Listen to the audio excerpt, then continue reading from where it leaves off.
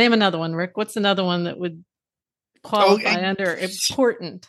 Anything. I mean, we could have, there's a new restaurant opening up down the street and we're going to go and it's grand opening and you only have one of those. Yes. And it's going to be significant. My Uncle Joe is opening it up and he'll be very hurt if we don't show up.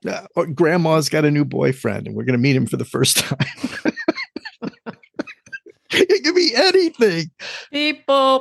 People. Yes. So the manipulator is absolutely going to use this against you. And I'm assuming whoever wrote this, I'm assuming it's an attorney who wrote it. And a judge didn't really read it. He just signed off on it because they just trust the attorney to write it appropriately. And I'll sign off on it. But they might as well have just said, special consideration, fight about anything you want. Why not? Hey, this is Diane Dirks. And I'm Rick Voiles. We've been working with co-parents in conflict for more than 2 decades. We've taught classes, written books, counseled parents, empathized, and agonized a few times to help people make sense of their complicated families. We were talking one day, and it occurred to us that helping the most difficult cases comes down to one simple concept.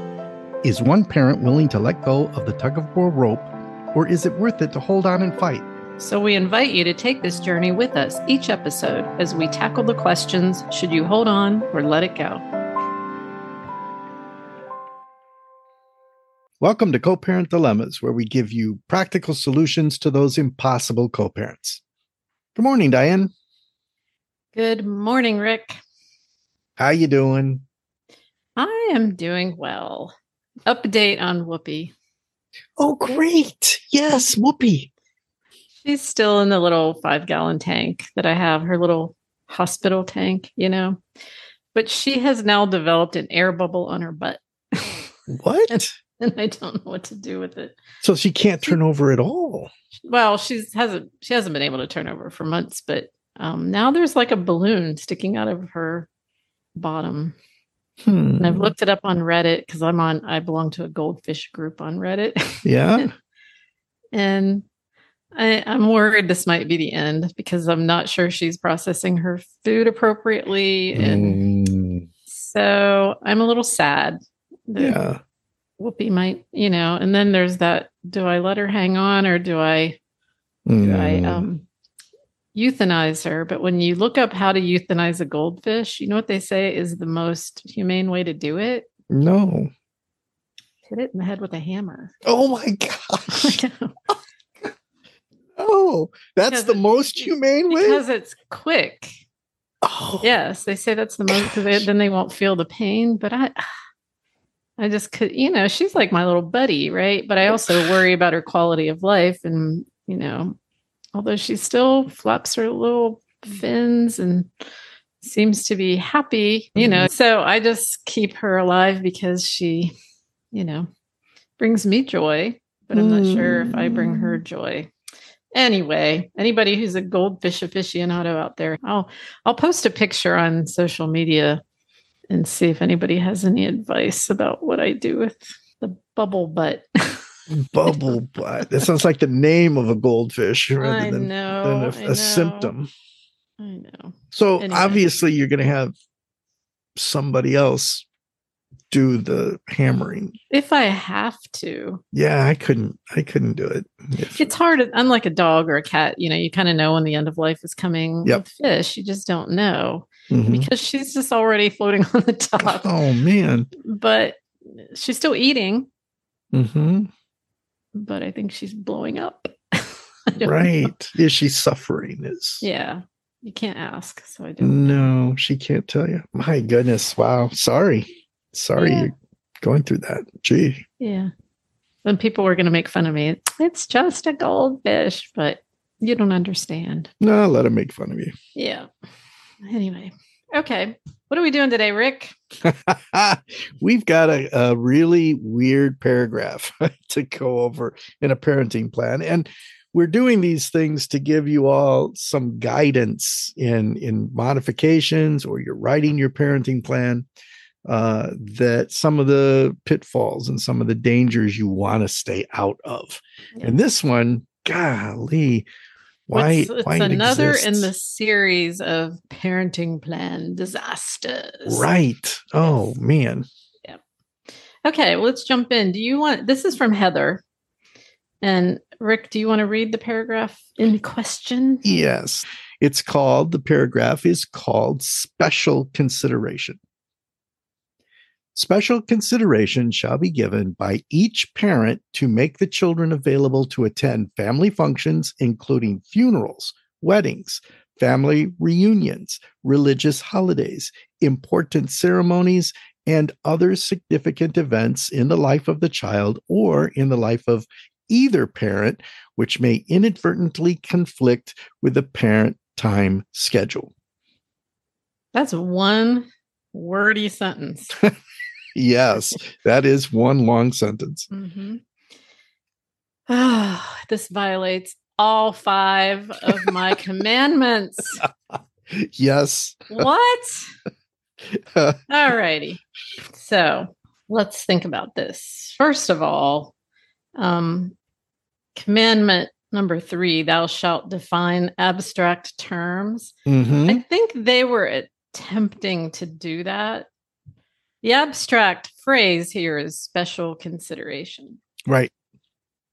Then they decided to define what a special consideration might be. By giving examples, yes. Like funerals, weddings, family reunions, and religious holidays. And then I think they should have put a period there. That would have been sufficient. But no, we have to then get all abstract again, right? Yes. Because they went on to say important ceremonies. Oh my goodness. I mean, the word important obviously is going to be in question. And other significant events in the life of the children or in the life of either parent, which may, affect the parent time schedule. So they defined special consideration and then they undefined it. So we have a problem here. Special consideration could mean anything. So let's fix that problem by defining it in a way that it could mean anything at all. Yes, right.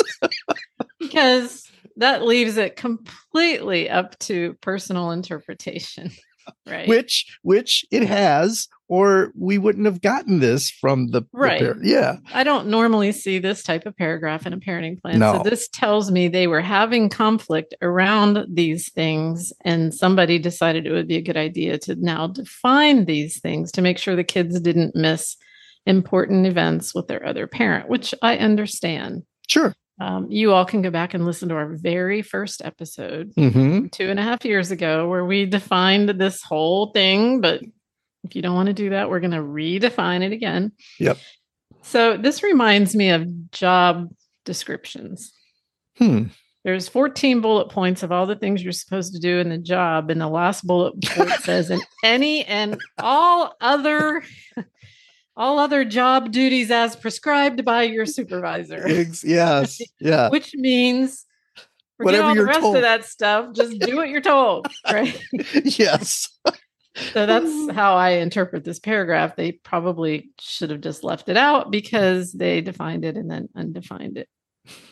Let's see. What other violations do we have here? They violated, obviously, commandment number 1, thou shalt make it simple for the children and clear for the adults. I think all the abstraction has created a lack of clarity. Very much. How does this paragraph leave loopholes for the manipulator? That's my goodness. Rhetorical question. Man. Yeah. A loophole. What is the definition of important? What is a significant event? And which parent? What if you have a significant event in both the parents' lives on that same weekend? Yes. One wants to invoke the special consideration, and the other one says, well, it's my parenting time and a significant event. You got a conflict. Right. And, I'm thinking of the many years I've worked with co-parents and the many things they've brought to me. And I can think of like a dozen right off the top of my head, but like one like this. Well, Johnny's best friend is having a skate party on Saturday, and Johnny's best friend is moving away, and it'll be the last time Johnny gets to see his friend. So you have to let him go. Yep. Is that an important event in the child's life that you need to make a consideration for? And do you look like a horrible person when you say no? Well, When according you to this say, paragraph, well, I already have an event planned. Don't know what it is yet, but I'm planning it. right? So I Yes. don't have to give in to this one more special consideration request. Or I don't know, name another one, Rick. What's another one that would Oh, qualify under important?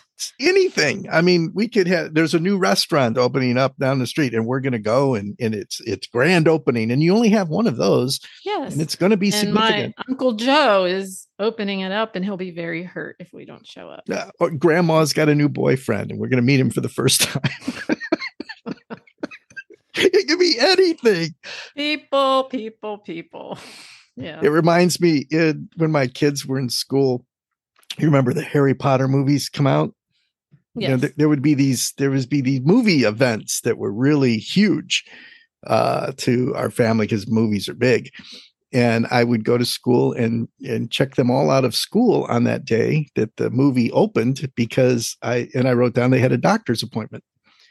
And of course, the doctor's appointment was with me. Because I'm Dr. Rick Foyles. So or devious. They still talk about that. They were significant. Yes. So the manipulator is absolutely going to use this against you. And I'm assuming whoever wrote this, I'm assuming it's an attorney who wrote it. And a judge didn't really read it. He just signed off on it because they just trust the attorney to write it appropriately, and I'll sign off on it. Or maybe a mediator wrote this. I don't know how they got this paragraph, but they might as well have just said, special consideration, fight about anything you want. Why not? It's court ordered. It gives you permission to just make up things to fight about. Yes. But I'm assuming that person was thinking, we're going to put some examples so it's clear that we know what we're referring to. And the judge and his interpretation of this paragraph, who's a reasonable human being, will know what we're talking about. Right. And that might be true. But in the meantime, in the 4 years before we get back to court, this paragraph is going to be a thorn in the reasonable parent's side. Yeah. Do you know what I'm saying? Very much. Yeah. So the reasonable parent, the non-impossible parent, has a couple of choices here when they have a paragraph like this. They can just say, well, I'll decide when I think it's important enough. And we advise that anyway. If you go back to our episode number 1, we advise, yeah, they're going to try to pull stuff, but you decide whether you think your children will really be missing out if they don't attend that event. And if you don't want them to miss out, then let it go. Yeah. Let them go. Let them go. And don't ask for makeup because you decided as a parent it was more important that they go to grandma's funeral than they hang out with you that day. Or it was more important that they're the flower girl in Aunt Sue's wedding than to be with you that day. And those are choices. Those are parenting choices you make in service of your children's experiences. I kind of laughed when it said, and other significant events in the life of the children or in the life of either parent. They could have stopped with life of the children. Yes. But now significant events in the parent's life somehow is okay to be flexible about. This is a classic example of where one tiny word can have such a devastating effect. When I'm teaching mediation and teaching the new mediators writing agreements, people will argue over the word or but or and or the. And those little words can have a whole lot of power. Yep. We talked about that. Remember the birthday party? The birthday party. The birthday not party. A birthday party. Yes. Be careful what you write. Yes. Hey, listeners, a new year means a new opportunity to make choices in your child's best interest. However, when a co-parent is abusing alcohol and your kid's safety is at risk, you may feel like you're at a fork in the road, forced to either limit parenting time or allow custodial time to continue, despite the inherent risk. Neither option is desirable, making it, well, a dilemma. Fortunately, there's SoberLink. SoberLink is a high-tech breathalyzer system that sends you instant results of a co-parent's alcohol levels. When your co-parent tests, their identity is automatically confirmed with facial recognition, and tamper sensors ensure no cheating has occurred. You then get instant proof that your kids are safe in their care. So help your family thrive in the new year. Visit www.soberlink.com/dilemmas to learn more and get $50 off your device.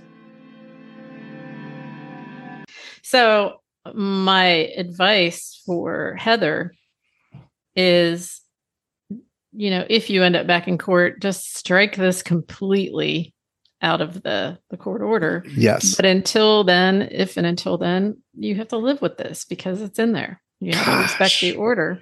And we're sorry that it's in there making your life miserable. So every time he or she says to you, well, the court order says I can have the kids, or I should have the kids, or you should give special, not just consideration, but special consideration to the fact that we're taking grandma on a cruise on your week because grandma might die soon. On the cruise. That is special consideration for me to get your week in the summer. That you decide. You say, and you write it down, he or she asked me for this day for this purpose. And then I decided that the kids, it wouldn't affect them negatively if they didn't attend. Right. And that you keep a journal of that. And if you ever do end up back in court and this comes up, and it will, say, well, here are the things I let them do.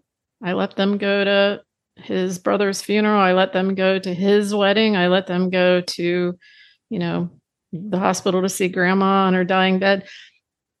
I didn't let him go on a cruise with his girlfriend. I didn't let them go to the skating party for his second cousin daughter's birthday.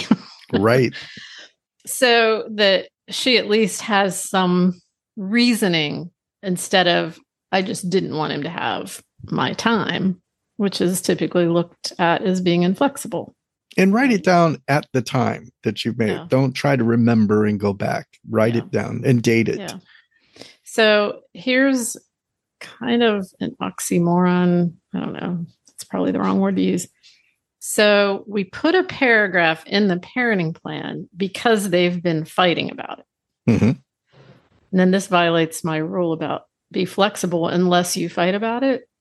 So they put the paragraph in there because they're fighting about it so that the paragraph can create more fighting about it. That's terrible. Right. I know.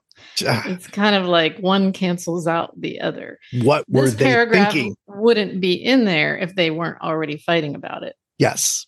So we either don't put anything in there at all, or we do a lot better job. It could have said very specifically if either parent is getting married, either parent has a immediate relative funeral. Yes.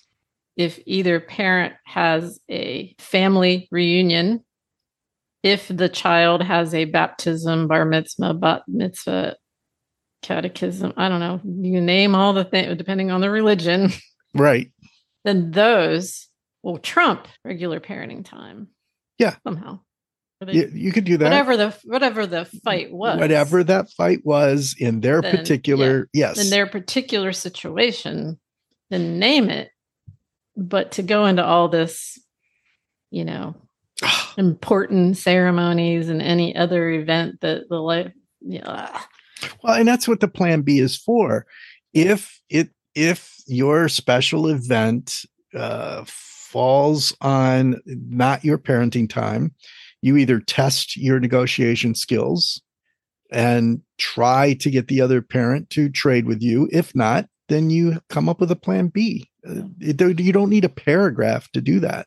Right. So, Heather, if you go to court at some point, a reasonable judge will think your reasons are reasonable if you remember them. So that's why we're saying journal them. Yep. Dad contacted me and said that his grandfather passed away and he wants to take the kids to the funeral. And that's often even a difficult thing depending on how old your children are. What if one child is scared to go to a funeral and the other one is okay with it? You know, some kids don't want to see a dead body. Right. You know, so even that can create is what's good for the kids, right? What is best for them? It's not about parenting time. No. Who gets the time? You know, so child development has to be considered as well. And then you can't write a paragraph about that because each child is going to be different. So you've got the funeral that falls on prom night, and the child was not at any connection with grandpa, didn't like grandpa, you know, and so I'm going to prom. I don't want to go to the funeral. Something like that. That's bizarre and wrong, but okay. How dare grandpa die on prom, have a funeral on prom night? It's just, you get into the weeds so quickly. Yes. Right. That we can think of all kinds of variables that would be playing into this that would never make this cut and dry. So it really has to do with whoever's time it is per the court order. You get to make a decision based on what you think is in your child's best interest, and you make it. And I think the word consideration allows the child to do it. The order is saying you must consider. It doesn't say you must do. Right. But I think to make a good case in court about it, you would have to probably have your reasons. So journal your reasons and then move on with life. So here's the problem. Your fourth commandment. It's in there. So respect it. Mm-hmm. How do I respect this? By considering. You know, you also know if you truly are saying no to a request because you just don't want to give in one more time, be careful, because when you have that same kind of request, then they're not going to give in for the same reason. And then the kids lose. Yeah. Out on something that might be important to them. So, you know, how would you want to be treated if this were your situation? And I realize people lie all the time. And they say, I want to take the kids to my cousin's funeral. And then the kids come home and you find out they went to the beach.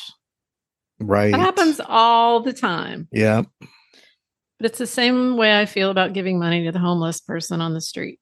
I don't know that he's not going to take that and go buy alcohol, but that's not my motivation. My motivation is I'm doing something out of the goodness of my heart. And I feel like in the end, that's going to be meaningful. So yeah, they might lie to you, but what is your motivation is more important than their motivation. Yeah.